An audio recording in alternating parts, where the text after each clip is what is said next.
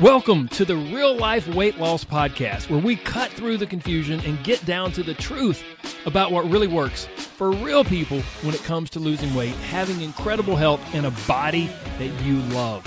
We believe that losing weight is really about gaining life, doing things you never thought you could, having renewed confidence, and enjoying your body more than ever. I'm your host, Corey Little. Now let's get to it.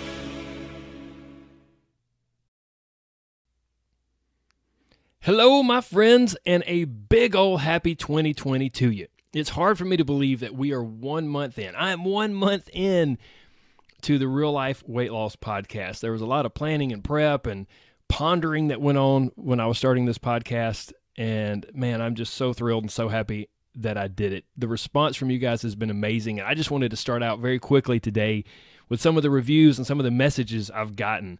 So we'll start with a review from Apple Podcast.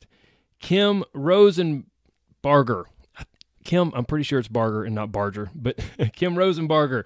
And I know Kim, but that's not the last name she had when I knew her. She says, wow, I am so glad Corey started this podcast. He was my trainer when I lived in Athens, Georgia, back in 2003. Long time ago. I am no stranger to working out and working with a trainer, and I still miss working with Corey. I'm so glad I can get some of his knowledge and motivation from this podcast now. Thanks, Corey. No, Kim, thank you. Man, reading a review like that, it warms my heart and absolutely makes my day. So thank you, Kim. And then we also have Elizabeth Carter. She actually sent me a message on Facebook, and she said, let me find it here. She said, I listen to your podcast every time one is posted. Thank you for giving me hope and for allowing me and encouraging me to enjoy some of my favorite foods. Oh, man, I love it. I love it. I love it. So here's the deal. If you haven't already, please shoot over, make a post on Facebook, tag me in it. Let me know what you think about the podcast, or even better, post a review. Post a review on Apple Podcast or whatever platform you listen to your podcast on. So thank you all. And now let's get to it. Let's get into this. So the new year is upon us, right? And like always, there are millions of people setting New Year's resolutions to lose weight and get in shape and get fit. The only problem is 92% of people will not achieve their resolutions. Yes, literally, according to statistics, only 8% of people will be successful with their New Year's goals. So the question is, what can we do to make sure that you're part of that 8%? Like, how can you avoid being part of the 92%? Well, today I've got 10 things for you, 10 things that I see people do over and over again, but they never work. And the worst part is, not only do they not work, they actually just sabotage you, and they sabotage the whole process of weight loss. So there's 10 of these. I'm going to zip through them. You ready? Here we go. Number 1, you get too excited and too ambitious. See, there's something about the new year that makes us think we're like Superman or Wonder Woman, and suddenly we can conquer the world, right? The problem is, the underlying problem is, we get drunk on the relaxed schedule of the holidays. I don't mean literally physically drunk. I mean, like, we have this relaxed schedule during the holidays, right? And we've probably been off work, and we've had plenty of time to get things done. And so our brain is viewing what we think we can accomplish in the new year through the lens of our current relaxed holiday schedule. So we overcommit to some diet or workout program and forget that real life is coming back, like it's coming. This is a mistake, because even though I don't have to tell you, real life and all the craziness and busyness will be here very soon. So temper your excitement and don't overcommit. Think about what you can do in the new year through the lens of a regular life, not a relaxed holiday schedule, and you'll be able to get so much further, and there'll be a lot less disappointment.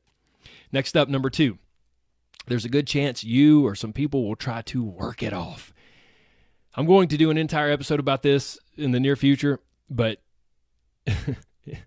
it's prevalent. It's prevalent, and it's absurd. The bottom line is, you can't outrun your fork or your spoon. You cannot outwork what you eat. Let me say that again. Write it down, ingrain it in your brain. You cannot outwork what you eat. So if you think you're going to join a gym, get really serious, and work off those holiday pounds or work off that 15 or 20 or 30 pounds that you want to lose without changing what you eat, you're sorely mistaken, and you will be disappointed. So if you want to lose weight, I highly recommend you focus on food first and then activity. Next up, number 3, you think you can learn Chinese in one day. What in the world does this have to do with weight loss? Look, there's a good chance that you believe that you've got to do everything all at once in order to lose weight and get fit. I see this all the time.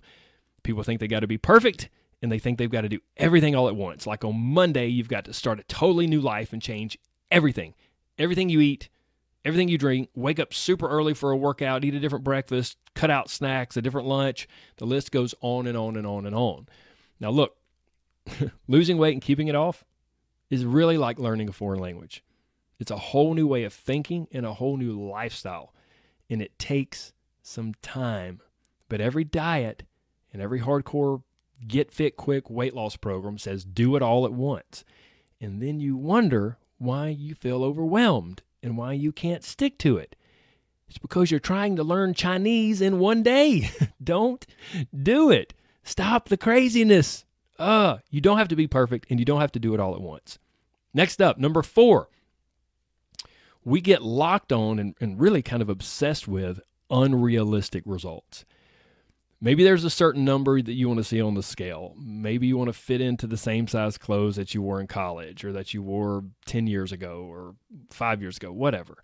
Maybe you've just seen too many fitness models on Instagram or Facebook or wherever, and then you're dead set on seeing your abs or having a certain kind of booty because that's so popular right now, right? Women all want a certain kind of booty. Well, I shouldn't say all, but a lot of women. Regardless of what your goal is, if it's a number on the scale or if it's a certain size of clothes or abs or booty or whatever, the bottom line is this: losing weight and getting healthier doesn't have to be crazy hard. But here's the point. Achieving elite results is tough, and it takes time, and it takes a ton of sacrifice that honestly most people are not willing to make. So this year, how about we try something different? How about just being focused on losing the first 5 pounds? That's it. That is a great goal.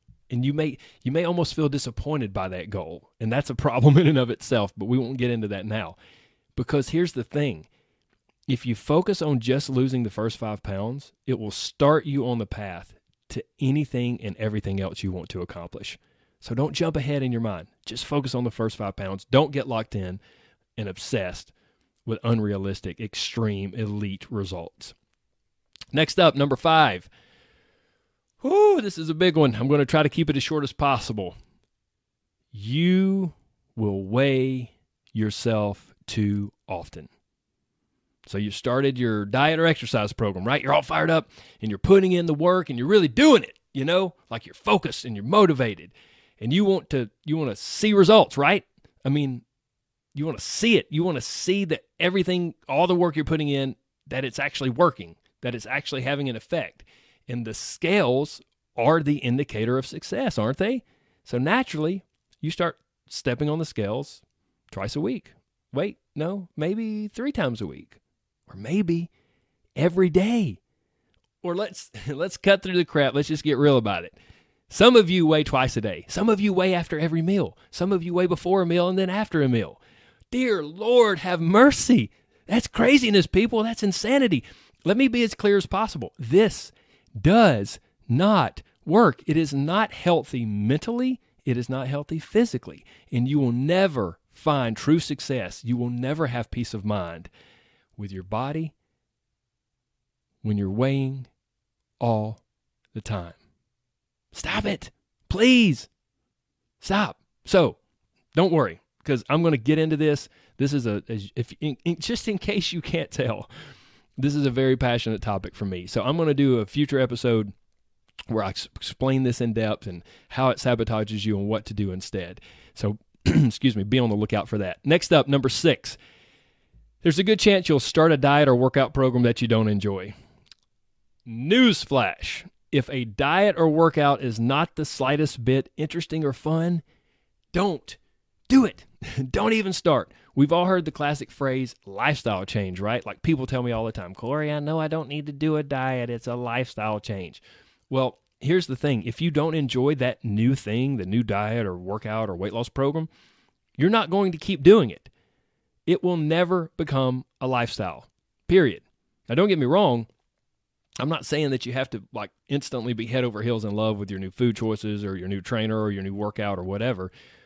But if it's not the slightest bit enjoyable, then get out now and find something or someone that fits you better.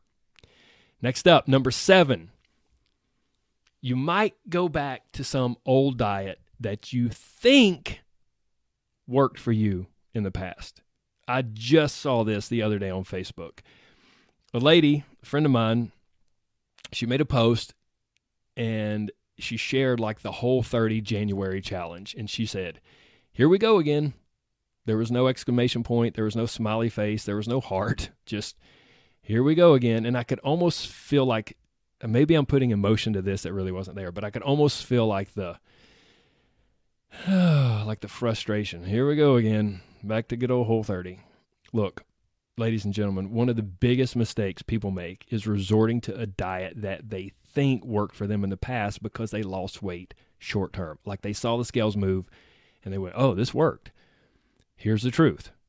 If they gain the weight back, if you gain the weight back, then that diet did not work. So why in the world would you do it again? Like I said earlier, if you can't foresee that new diet or workout becoming a consistent part of your lifestyle, then don't do it. It may provide short-term results, but it will not change your body and change your life long-term. Stop reaching for the same old thing. Stop reaching for the same old solutions, thinking that this time will be different because it probably won't. Now, on the topic of short-term results, that brings us to number 8. They're everywhere. You're going to see them all over the place on social media and in the gym and everywhere. Weight loss challenges. So you might very well say, you know what, I'm going to do a weight loss challenge. Let me just pull the curtain back here. I am not a fan of weight loss challenges, and I will fully explain why in one of probably the next 2 episodes. It may be the next episode. But here's the primary problem.